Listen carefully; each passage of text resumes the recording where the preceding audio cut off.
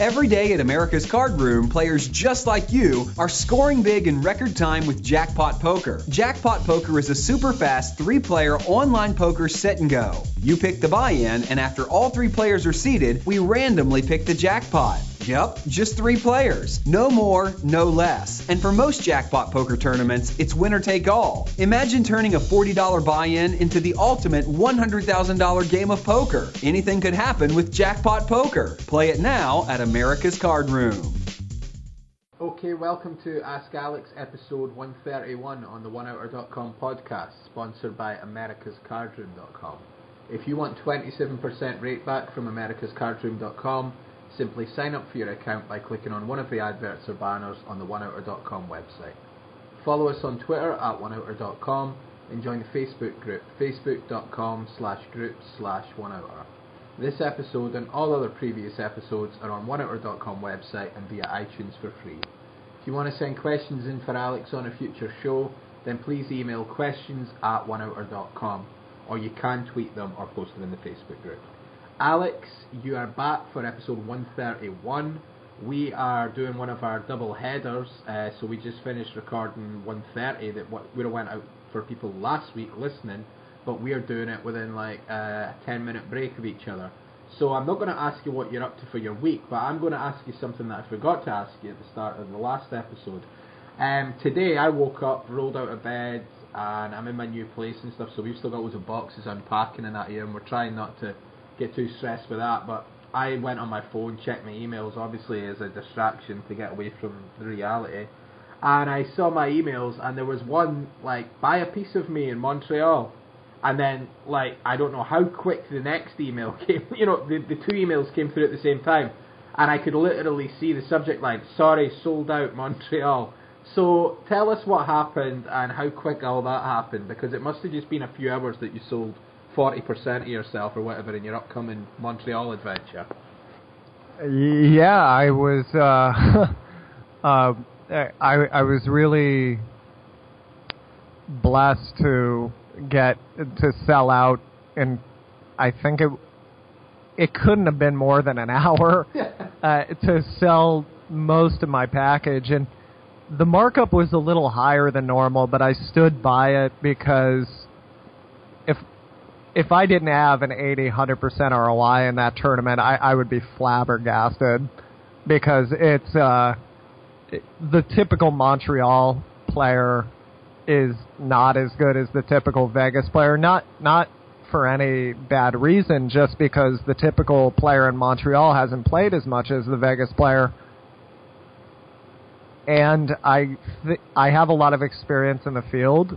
I do have a final table in Montreal this very year. So I set the markup at 1.4, which is certainly higher than normal. But to give you an idea of how big, this is going to be the biggest tournament in Canadian history. They've been running qualifiers for 9 months on Party Poker. Many of these people got in for $1. The general play in Canada, not Canada, I don't know about Montreal, or about Toronto or anything, but there's a lot of people just having fun at this card room. But if this were a 5K in Vegas, the markup, I don't think I'd go above 1.2, 1.25, 1.3 if I'm having a great year. But I stood by that for Montreal, and everybody else did as well. So I really appreciate that. And yeah, so Dennis and I are going to be, we're going to be in a little hotel across the street there, and hopefully this time we're not kicking 5 feet of snow off of his car. And yeah, I'm really looking forward to getting back to Canada and playing some cards. I'm pretty excited. I really like the people in Montreal too. They're very kind. They're really, really, really fun to play poker with. It's a real action. It's a great card room. And they give you free food and stuff like that, or if not free food, very cheap, depending on whether you're in the tournament or the cash game. So, yeah, I can't wait to be out there. And just since we're not, on one like what you've done this week, and as I say, we've just spoke 10 minutes ago for the other episode. Just with you going back to Montreal, this year how it's developing, you're staying back in the States and stuff. What are your plans for listeners? Because we always usually get a question in about like what your plan. Is Alex going to play the World Series? Is he going to do this and that? And you said you're going to be playing more live and stuff. What's your plans for the sort of the next few months of the year going in around the World Series time, etc.?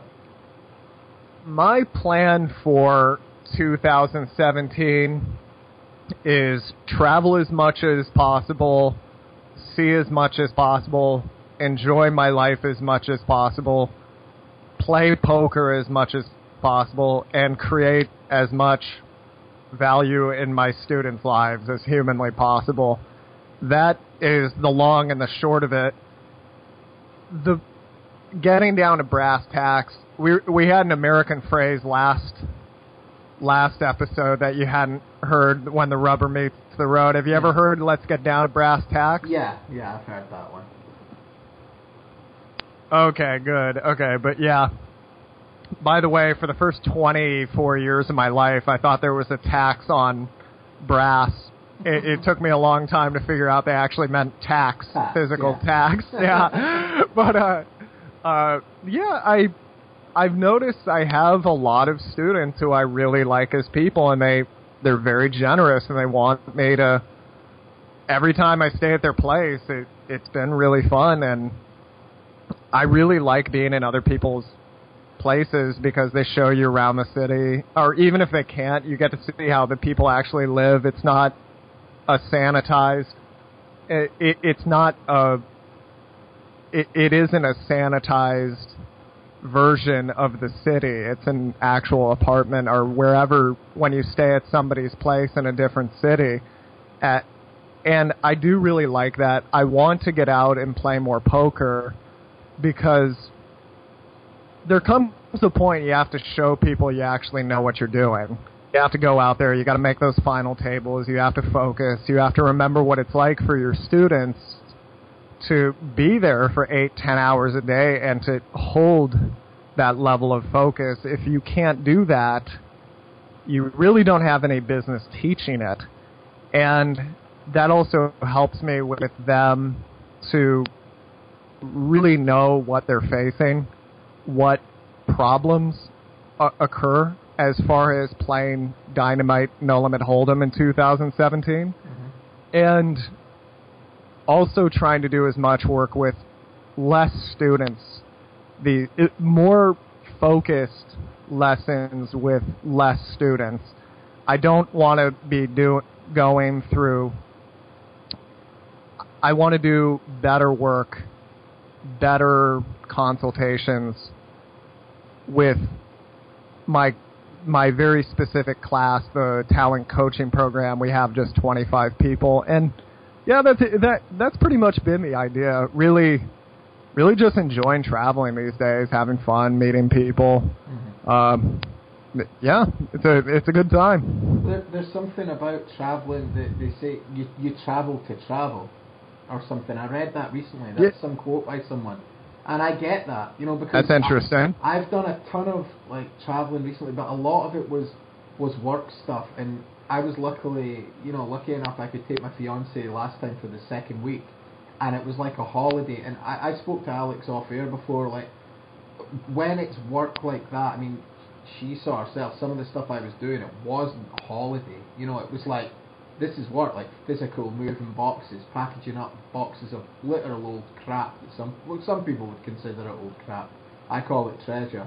And getting that, back to the UK and stuff, and just feeling stressed. You've got lots of things to do and that. Whereas poker is your work, Alex, but to me, poker is, a hobby, a recreational, a game. But because I came from it by really involving myself in a lots of years of my life in it as well, I don't think I've never felt like that playing poker, which is a beautiful thing, because when it does come down to it, when you're at, even myself, how little I played recently last week, but when you just start playing again, there's something about it that it is a game, and you forget that, but like when you sit down, you're actually playing a game. So it's fun, and we spoke about being present and stuff. I always feel present in a poker tournament, because you're like, there's so much to look at, consider, and I chat to people. I mean, I was playing poker in my local casino. What night was it now? Sunday night, I think. Yeah, Sunday night. And we played, and there was lots of people there that I used to play with, and some of them hadn't played in years as well. And it was great seeing like old faces and chatting away to people. And at the table, I was speaking away and had a few guys I knew, so we were having great table chat. And at the break, this girl was like that to me, like, "Oh, I was really enjoying your stories at the table and stuff." And I was like, "Fuck, I do rabbit on a bit, like what have I said, or maybe you shouldn't have said, or." And she was like, "Oh no, this and that, I'm a bit quiet because like this game is like such and such." And it's like, just how lucky it is to even just play poker. I don't do it for a living, but to just go and play poker. So the thing about travelling and playing poker, I mean, Alex, yourself, like, you've done it for many years and stuff, and I know you had your problems on the tour that you said, like with distractions and things, but it is such a privilege, really, isn't it? It's like to do that for a living. It's a huge privilege, and most of the distractions that I succumbed to on the tour were my own doing. I had a very bad attitude, which was I did need to seek help, and once I did do that, I found I really didn't have a taste for any of this stuff anymore. I didn't want to do the drinking. I didn't want to chase certain types of women. That just wasn't my thing anymore, and it hasn't really been my thing since, well, I was a teenager, really. Was my heyday when it came to that. And once I got older, I started realizing it is a game. It's one of the greatest jobs in the world. I used to hear professional athletes complain about their jobs constantly and think, what is wrong with them? They play a game for a living for tons of money. And then it occurred to me one day, hey, that's you, dude. You complain all the time about something that people would love to do. And once I realized that, I started asking myself, what is it you really want out of life? And I found the answer wasn't money. It wasn't many of those things that guys want. It was freedom, as we discussed, but it's a full life. You don't want a fun life. A fun life, I imagine heroin addicts must have a fun life most of the time. But when they run out of the drug, it's probably not too fun. But if, hypothetically, you could be on heroin it would be great, all day, you don't want a life without stress. Again, that would be the heroin addict. Well, I know a guy now that's successful. He's a millionaire, and when he was younger, like actually into his late 20s, maybe even early 30s, he took drugs quite a lot, and I'm talking, cocaine. He'd actually tried heroin and stuff like that, everything, you name it. And he said to me, he's like, when we were speaking, like, no, I don't regret it. It's like, some of the best days of my life, like the best memories I've got when I was on drugs for years. It's like, right. So like, but now he's like doesn't touch anything, but he doesn't, pretend that he didn't have fun. That's why people do it. He's like, I had fun, I had a great time. It's funny. There's a phrase, I had better times when I was sober. I had more exciting times when I was high. And I don't, other than a few nights that were astoundingly epic, I don't really miss anything about my old life. And I don't even miss those days because there's so much variance.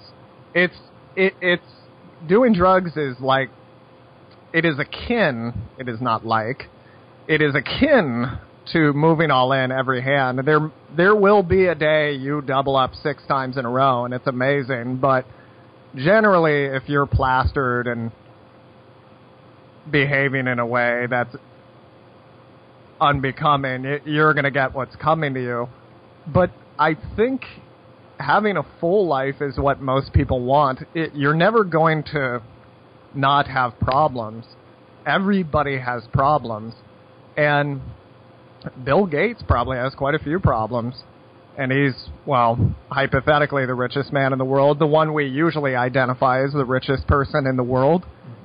And if you can have good problems for the things you really care about, whatever that is, and I think focusing on a full life is really where you're going to get the problems you can deal with that are good. And I think a full life to me is spending time with the people you care about. I do think it's, for me, I'm really into creating things, so I do believe it's about creating things of value that help people. And the only way I can do that is by getting to know people, by traveling and talking with them and spending time where they spend time, enjoying what they enjoy, learning, a great deal of learning, reading. And poker mobilizes me. It's not the most money, it's not the easiest money, but it does mobilize me. And I get, if I want to spend a day reading books, I can arrange for that. If I want to travel, I can arrange for that. And that is why poker to me is, I love my job. I feel ashamed of how we started this show, where I was very bitter. I was certainly going through some things, and I was younger at that time. But when I think of the freedom I get to have and the full life I get to have these days, the people I've had the privilege of meeting, and the game I've been able to play, there is something to be said for tournament poker. Even though maybe things have not gone my way a few times when I've gotten deep in tournaments, I truly have no resentment over that now, because who does get to play a game for a living? Who does get to go out there and know their life could change in a week? You do. In a week. I'm sorry? You do. Yeah, exactly. Only me. Only very few people get that opportunity. So you have to do it if you have that opportunity, because many people, smarter people than I am, don't have that opportunity because of whatever circumstance has come up in their life. And this can go for really all of us in first world countries. We can sign up for Groupon and get coupons to get cheaper sushi and enjoy little outings to the city that other people don't get to in more impoverished nations.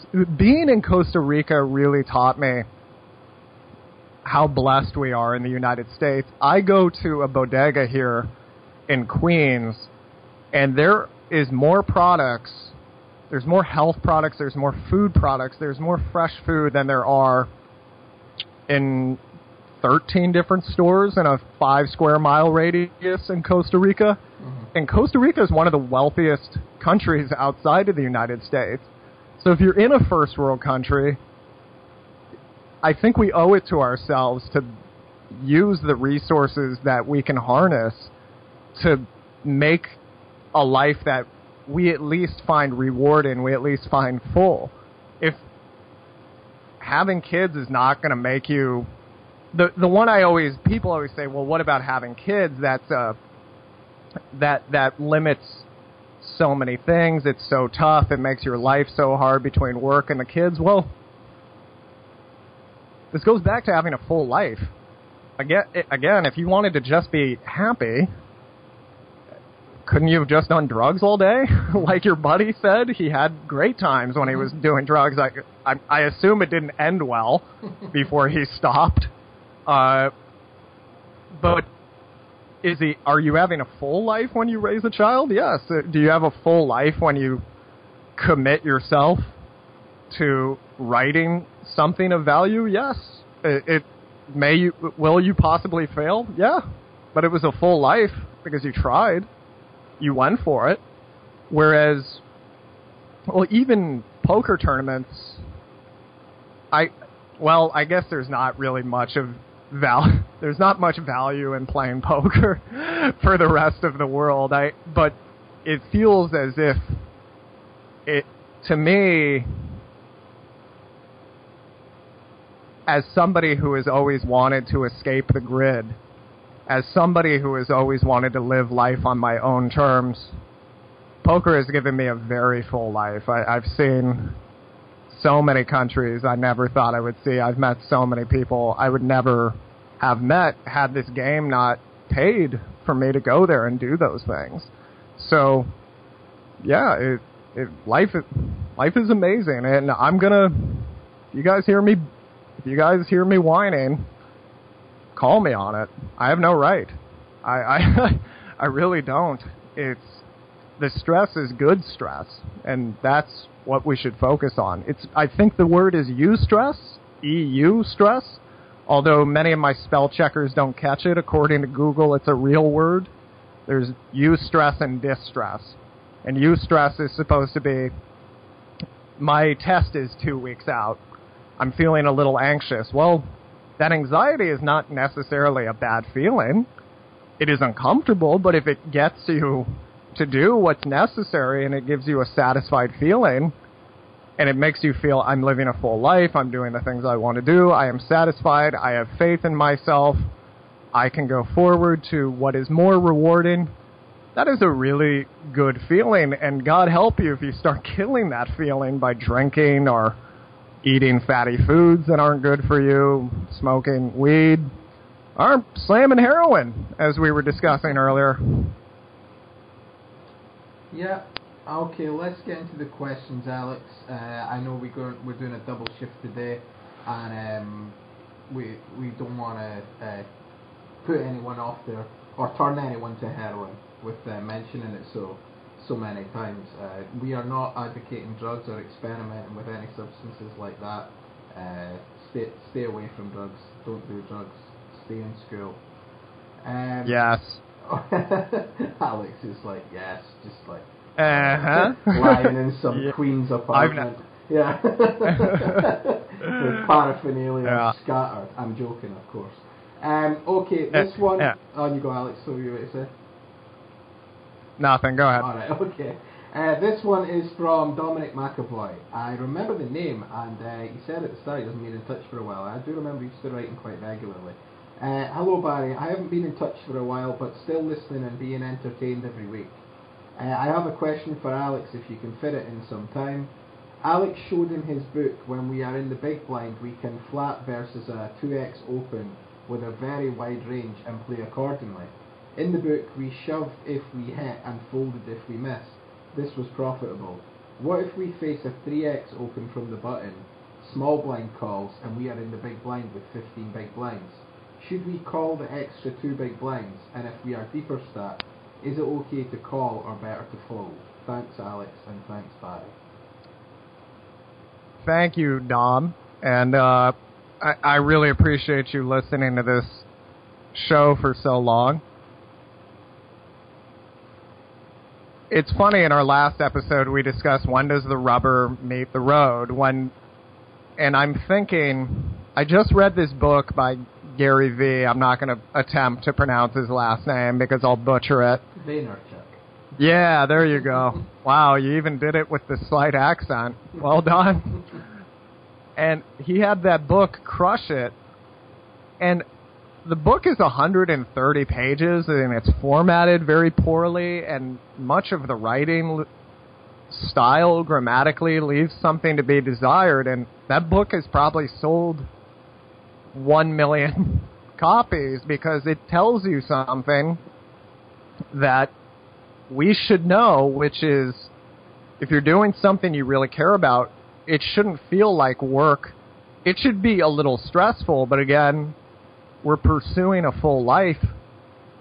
The stress can be good, and he points out that you're trying to establish connections and teach yourself something about something you really care about.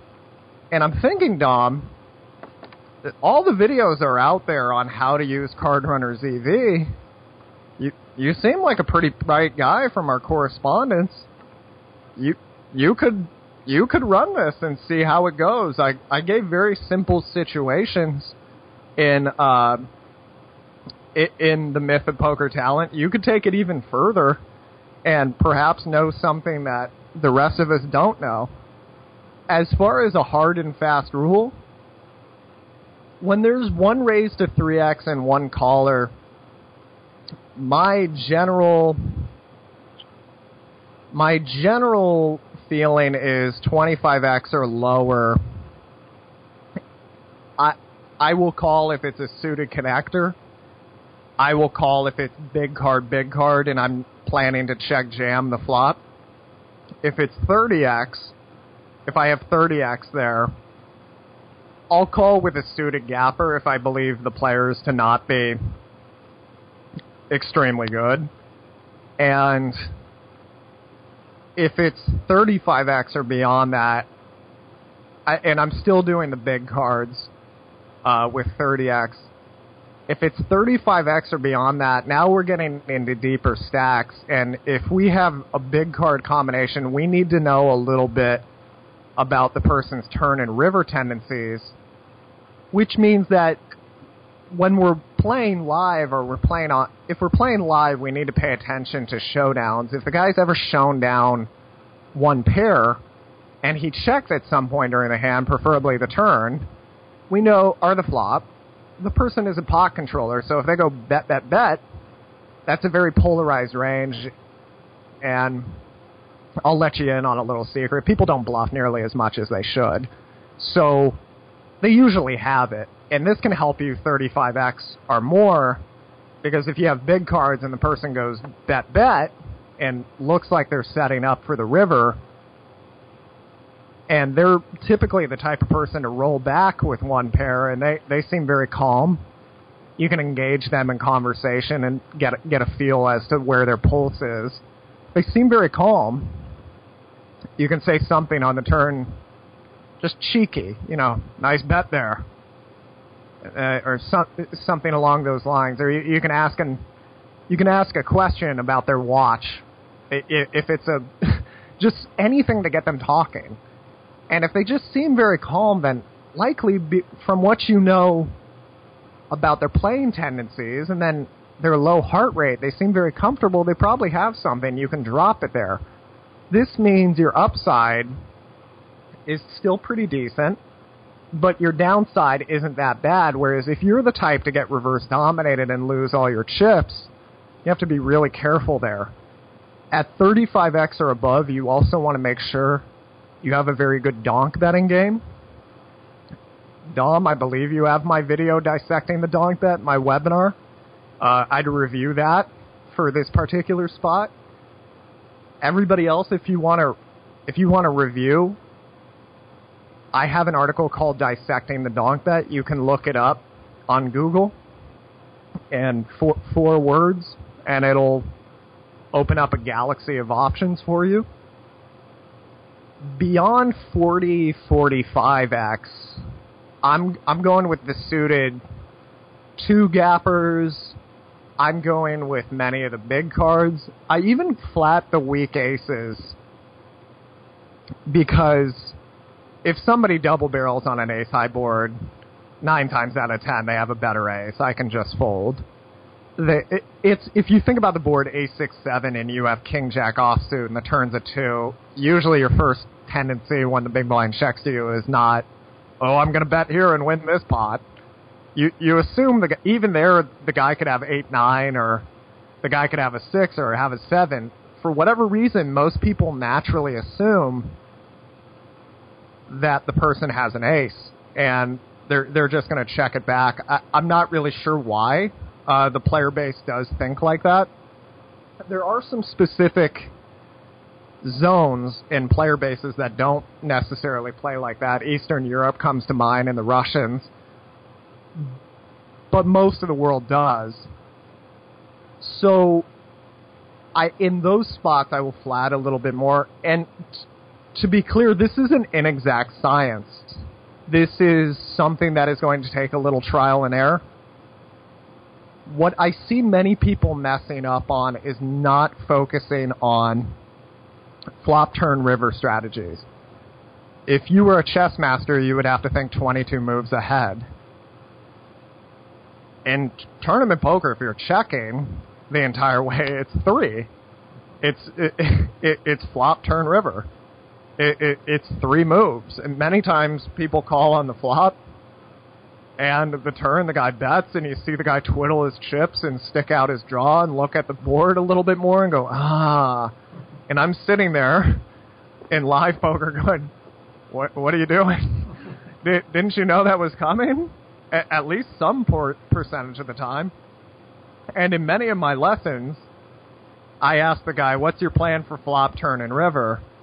And the guy looks at the turn continuation bet, and it says 28%, which is very low. And the guy says, I'm going to fold because likely he has a hand when he bets the turn. And then we play the hand, and the guy bets the turn, and the guy calls one more time just to see what he's going to do on the river. And I go, well, come on now, you don't...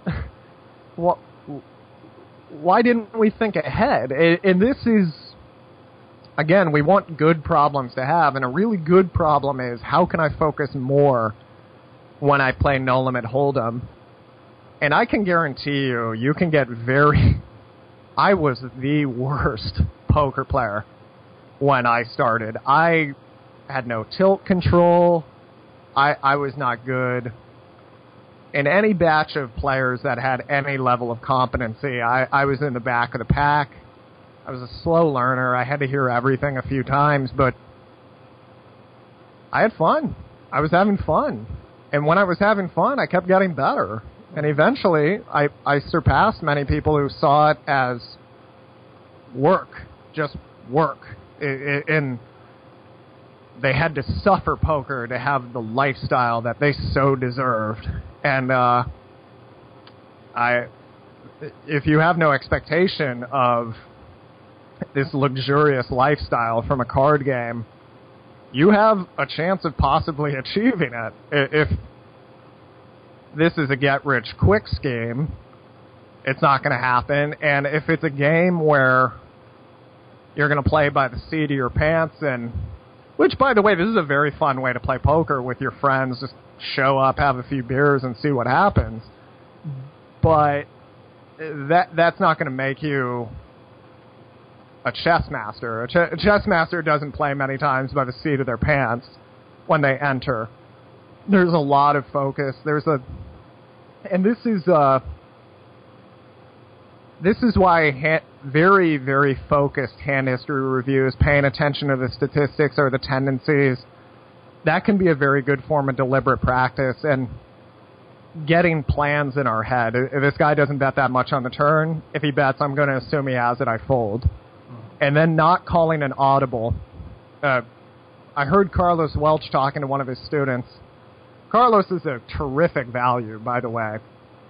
One of my understudies.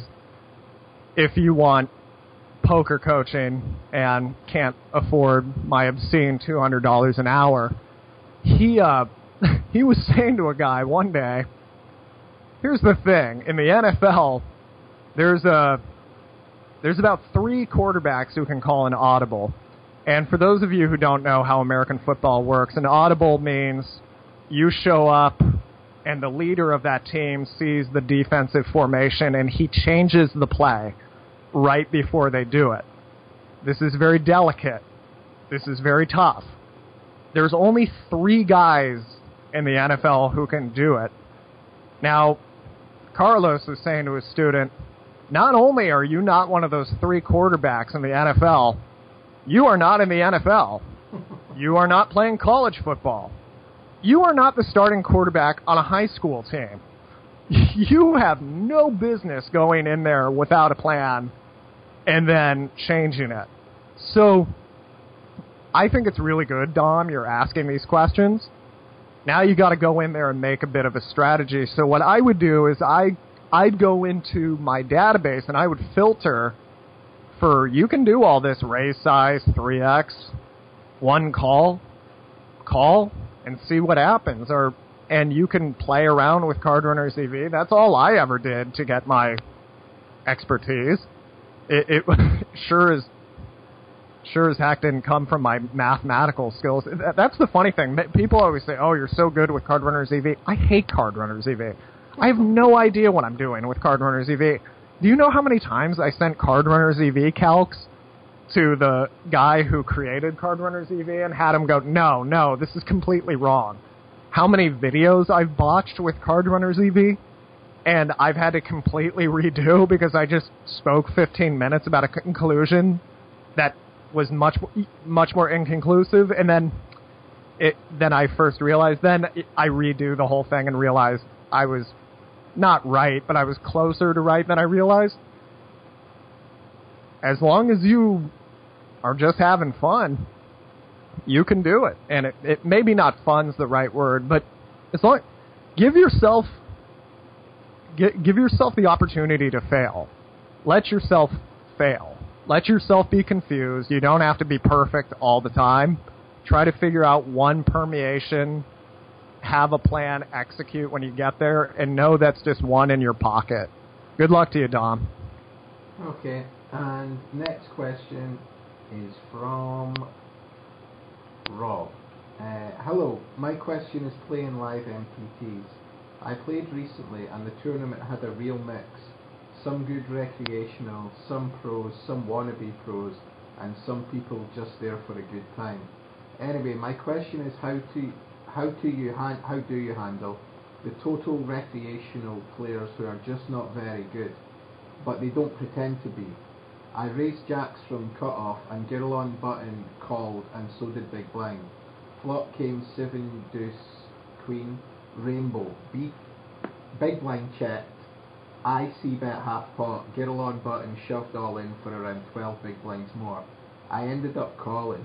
She had queen 8. I just didn't know what to do with her. Thought a huge hand or just random junk like ace high or a 7, and thought I was an aggressive player. Thoughts? I thank you for your question, by the way. I find what really held me back versus recreational players was entitlement.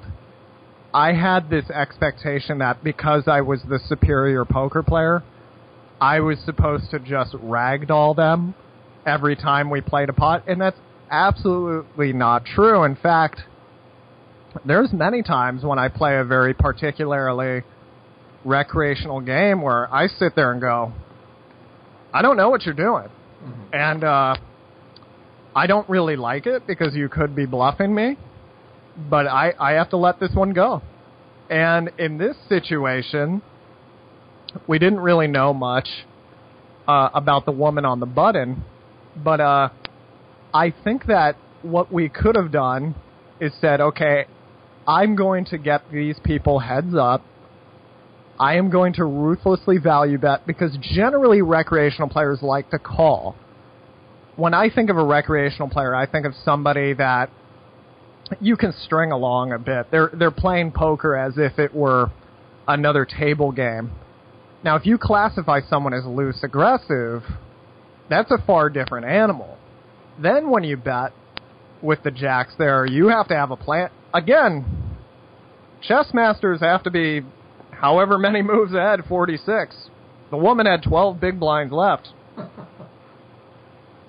This is 2 moves. This is, we could have thought of this before we c-bet. This is another thing. I'm not blaming you, by the way, because something in live poker is they do rush people a little bit. I've had a few dealers. If you ever watch me play live, I'm very fast when it comes to the situations I know I don't need time to think of. But I might sit there and contemplate that c-bet for 20, 30 seconds, and I get a lot of dealers going, on you, sir. On you. And I don't want to say anything rude, but I fucking know. yeah. I one time went no S to a guy who did it to me over and over again, which the floor did not care for. And anyway. And if you decide, okay, I notice the people who go into a chaotic environment. This is something. I think it was a conservative commentator said, but he said whoever goes into a chaotic environment with a plan a really well-studied plan and keeps their head about themselves generally succeeds. And the more I thought of that throughout the day, I was thinking a lot of military strategy seems like that, which is, not to do a huge aside, what really worries me about Trump is it seems he sees something on TV, reacts, and then whoever goes, yay, good for you, he reacts to them. And then, I think it was Ben Shapiro on CNN was saying something like this, or maybe it was on his podcast. If you want to hear, I do not consider myself a Republican, but Ben Shapiro earned my admiration because he is a Republican. He really did not stand behind Trump, and I did not like Trump either. And he really broke it down. But yeah, if you're trying to find out what's really happening in a lot of the world, he doesn't really seem to have any affiliation. He calls balls and strikes, the way he puts it. And obviously he has a Republican bent to it, so you have to take some things with a grain of salt. But I like hearing his view on a number of things. But anyway, if you come in with, I have this plan, and the plan in this case, the way I separate it is there's recreational player. Recreational player in my mind is caller. And if a caller ever starts raising, oh boy, run away. He's probably got something, because and we can all remember the first home games we played, where there was that guy who just always limped in and kind of wanted to be cheeky. And when he hit something, he would do the, aw shucks, guys, okay, I guess I'm all in. Well, maybe this woman wasn't talking, but if that's who she is, she's got the queen. If we designated her loose aggressive, now we know she's shoving any 7. We know maybe she saw 8s, 9s, maybe she has 8s, 9s, and 10s. And she said, only one overcard, here we go. Well, versus this person we call. But where we messed up is, I'll bet dollars to donuts you time banked when you bet there and she moved all in. And that, if you were my student, that's the problem. It's not that you called. The call is neither here nor there. You could depending on the number of hands you've seen, which I assume were pretty limited, you could justify it either way. In my professional opinion, when you don't know what to do, you should just fold, because people are so chaotic these days and throw so many chips away with egregiously bad opens and flats of 3 bets. I don't think there's a point to invest 10 plus big blinds in a dubious proposition, but that's my personal opinion. There's other people who would argue for a call there, and I think they have very valid points. What worries me is you can't always think, well, what if I bet flop, turn, and river, and then they raise me on the river and I've made a set, but the flush draw come in? Obviously, you can't think of that. That's too many moves ahead, and I don't have a mind that can go that far, and neither do you, I assume. But what you can do, which I find will help you really develop as a no-limit hold'em player, is think 3 moves ahead. And 3 moves can be, if I bet here and I get called, what do I do on the turn? And with her, were you going to jam for value? Were you going to check call? Were you going to check give up? With the other person, if they called you, were you going to check back the turn? Were you going to bet for a little more value? What were you going to do? And 2 moves ahead would have been, if I bet and she jams, what do I do? And the first few times you're going to do this, I think you should do it online, because you're going to be time banking quite a bit, and some people don't like people, 8 people staring at them in a noisy card room with the tick, tick, tick, tick of clicking chips around them. That can be a little nerve-wracking for a lot of people, so I don't find that to be the best place to practice this, thinking of a few moves ahead. But if you were to do it online, I find that to be a great way to deliberately practice and to build that muscle and really develop your no-limit hold'em game. So that's my general view on that. I know it's a bit of a non-answer, because I can't give you whether that was a good call or not, because I frankly find the question unanswerable, but I hope this does steer you in the right direction. It's great. It's just a reminder, isn't it? It's so easy to just, like you say, Lyle, act sometimes, and then when you're in walking home or going to the car, you go, why did I make that? Or why did I do that? You know, and it's just speed of thought or speed of action. You know, you just do it, and it's in hindsight. And sitting in the car, breathing with, like you say, no pressure or not feeling like you need to make a move, you can think through it and go. So it's just like you say, practice and thinking ahead. Like, it sounds funny, but people can, even players that have played for years, even like, I'm sure Alex probably, well, actually, maybe not yourself because you've played so many, but I've done that so many times, made moves and said to you, like, fuck, I don't know why I did that. You know, it's like, au contraire, my friend. I've done that many. You never get rid of that. Yeah. Everybody makes mistakes. It's the question is, I believe in the military. I believe it's in the Marine Corps. Their phrase is, they have two phrases I really like because I find people get really good at something if it means someone dies, if they're wrong.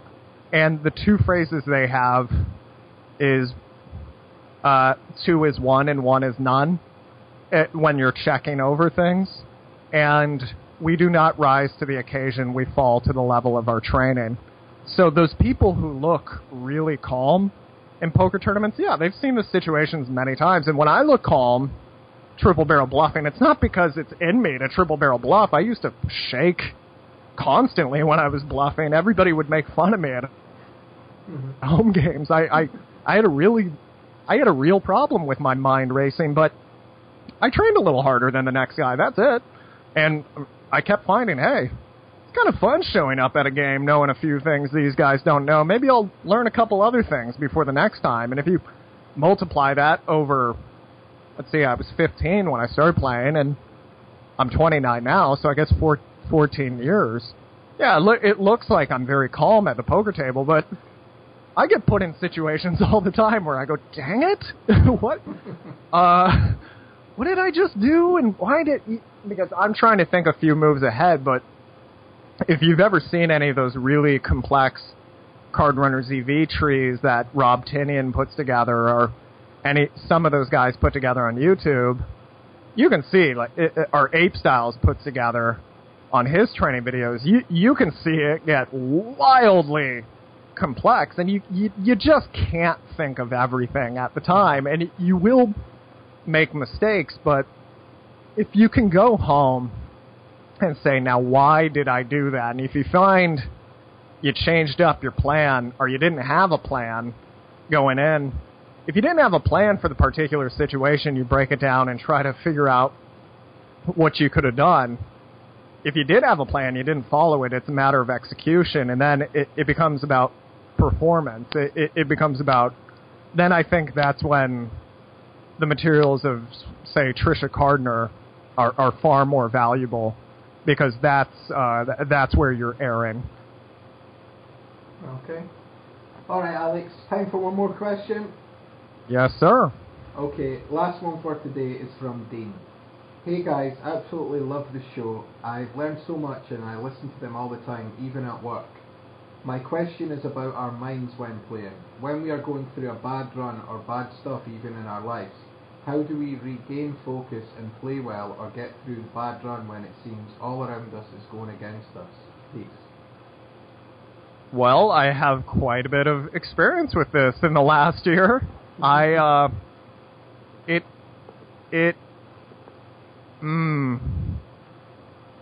could write an entire book on this, and actually I probably should, since Amazon just lets you publish things.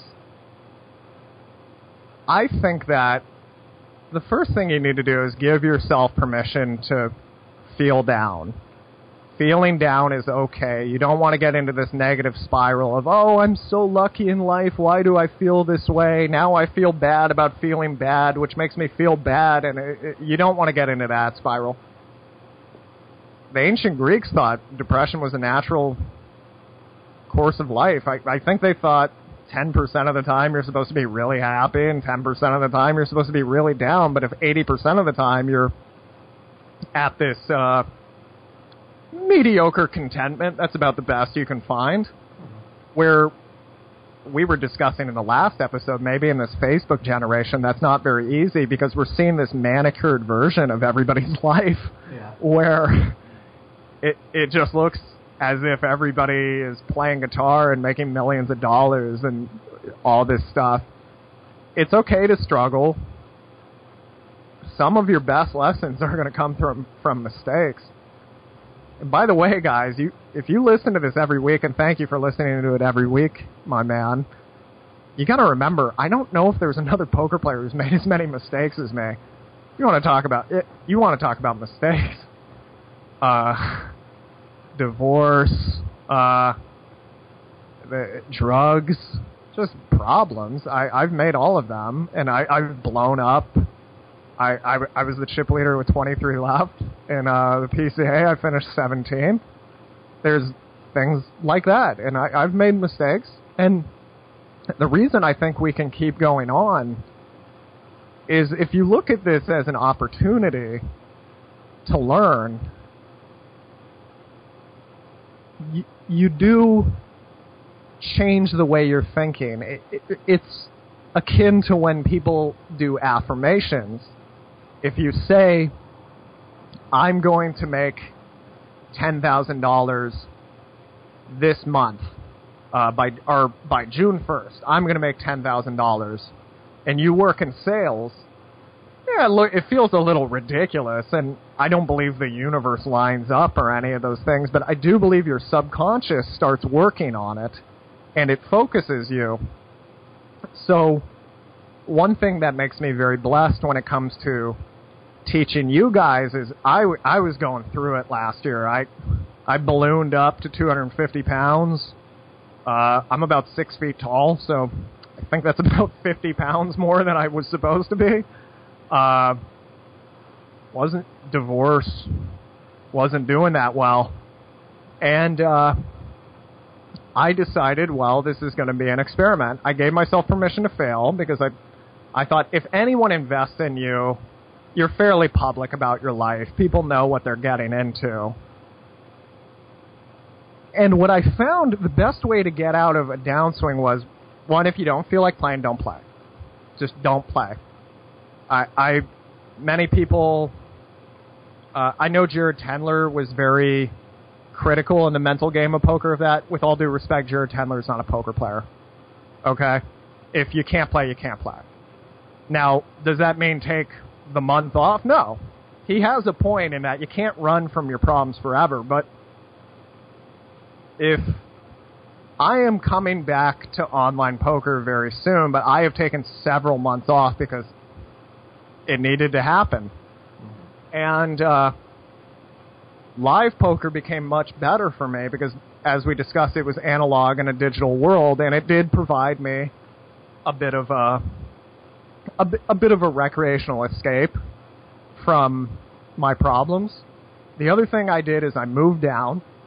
So I have played online, just not really publicly, but I really moved down when I did it, and I did it more for fun, and I expected the money to be gone. And that made me really enjoy it a little bit more. I didn't make a ton of money, but I started going, I'm seeing this, and I say, people are doing this is fun. And because in my mind it was, I was playing 25 NL heads up and stuff like that. It was good, though. I started, okay, this is kind of fun. It wasn't stressful. Poker was becoming more of a game again. When you think about it as a game, your creativity gets a little higher.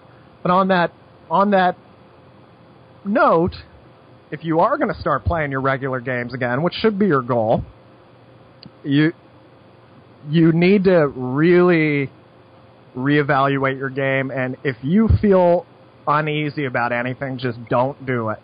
Because if you make a mistake and then you lose, at this point, your frustrations will compound on top of each other, and this downswing is just going to extend itself.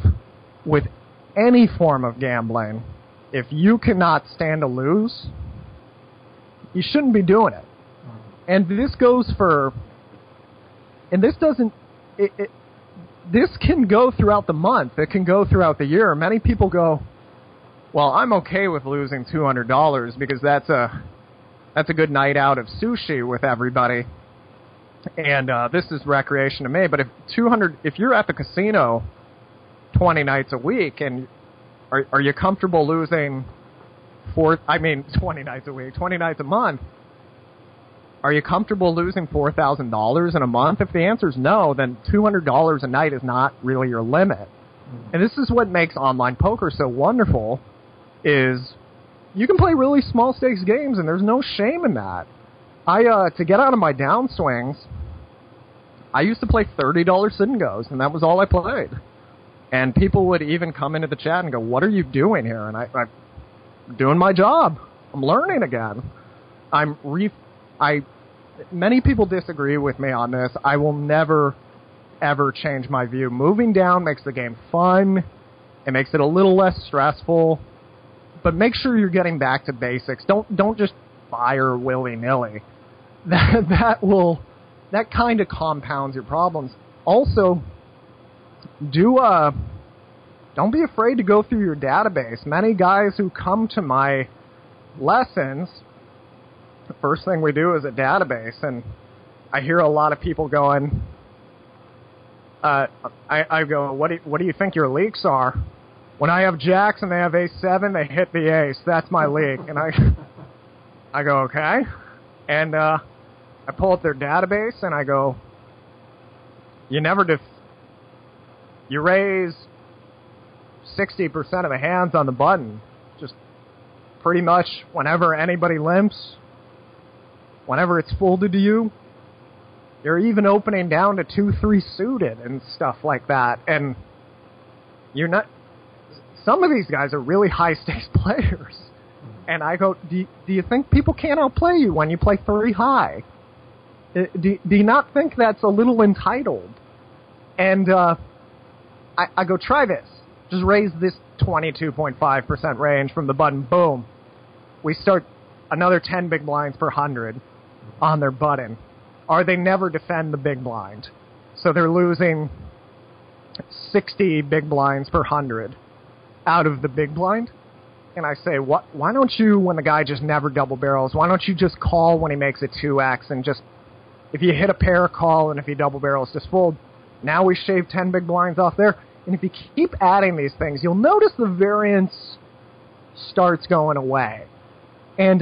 But you got to focus on, everybody wants to focus on what's fun, which is, I want to open Jack-8 suited from under the gun because I don't like folding. Not much money to be made from early position because you're usually out of position. A lot of money to be made on the button. Why don't you focus on that? You're kind of forced to play in the big blind. Why don't you focus on that?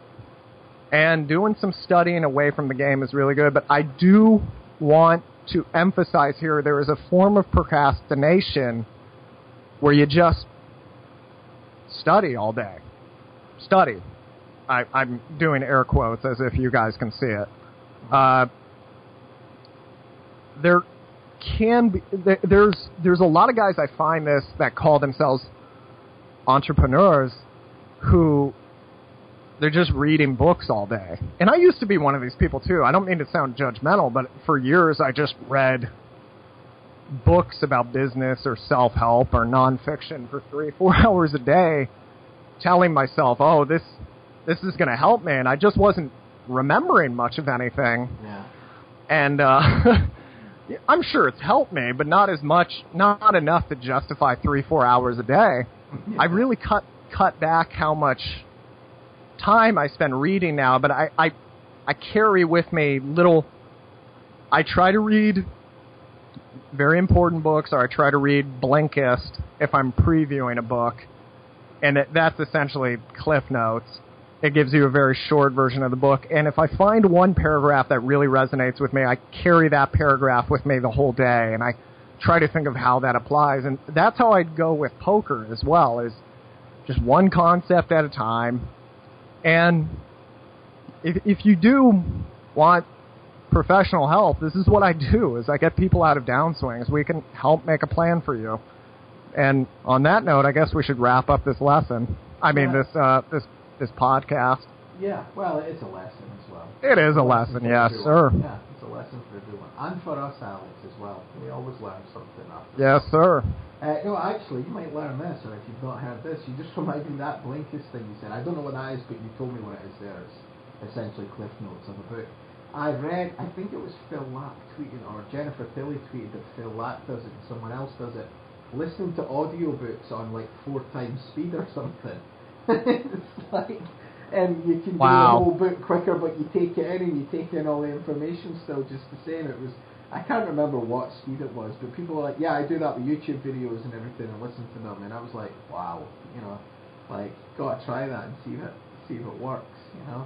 But I get you on the non-fiction reading. For years I did it with the trading, you know, with the stocks and shares and stuff, and then I was like, I'm reading all this stuff and buying these books, but I've not bought stocks and shares since like uni, you know, at the time, you know, like when I was back then, and I was like, right, I got to get back in the game, you know. Is there, like you say, there comes a point in applying it to poker where you got to go out and play.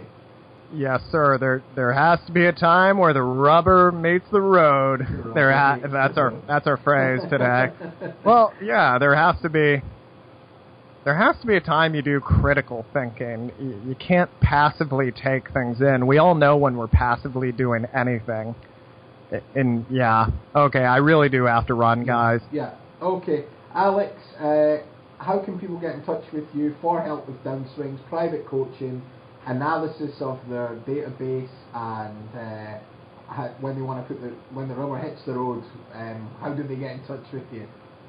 If you guys want to talk to me about private coaching, write me at alex@pokerheadrush.com. Just tell me what you're trying to do, what you're trying to fix. I can talk to you personally, and we can figure it out. Sign up for my newsletter at pokerheadrush.com, and you can tweet me at @theassassinato if you have a really short question. Okay. And thanks for listening, guys. Keep your questions coming in for Alex for next week's show, or a show after that, as there is quite a few in just now. Questions@oneouter.com, and we will get them read out and answered on the podcast. Thanks for listening. Alex, thanks for your time again. We've done a double header today. Until next week, see you then. Cheers. Cheers. Every day at America's Card Room, players just like you are scoring big in record time with Jackpot Poker. Jackpot Poker is a super fast 3-player online poker sit and go. You pick the buy-in, and after all 3 players are seated, we randomly pick the jackpot. Yep, just 3 players. No more, no less. And for most jackpot poker tournaments, it's winner take all. Imagine turning a $40 buy-in into the ultimate $100,000 game of poker. Anything could happen with Jackpot Poker. Play it now at America's Card Room.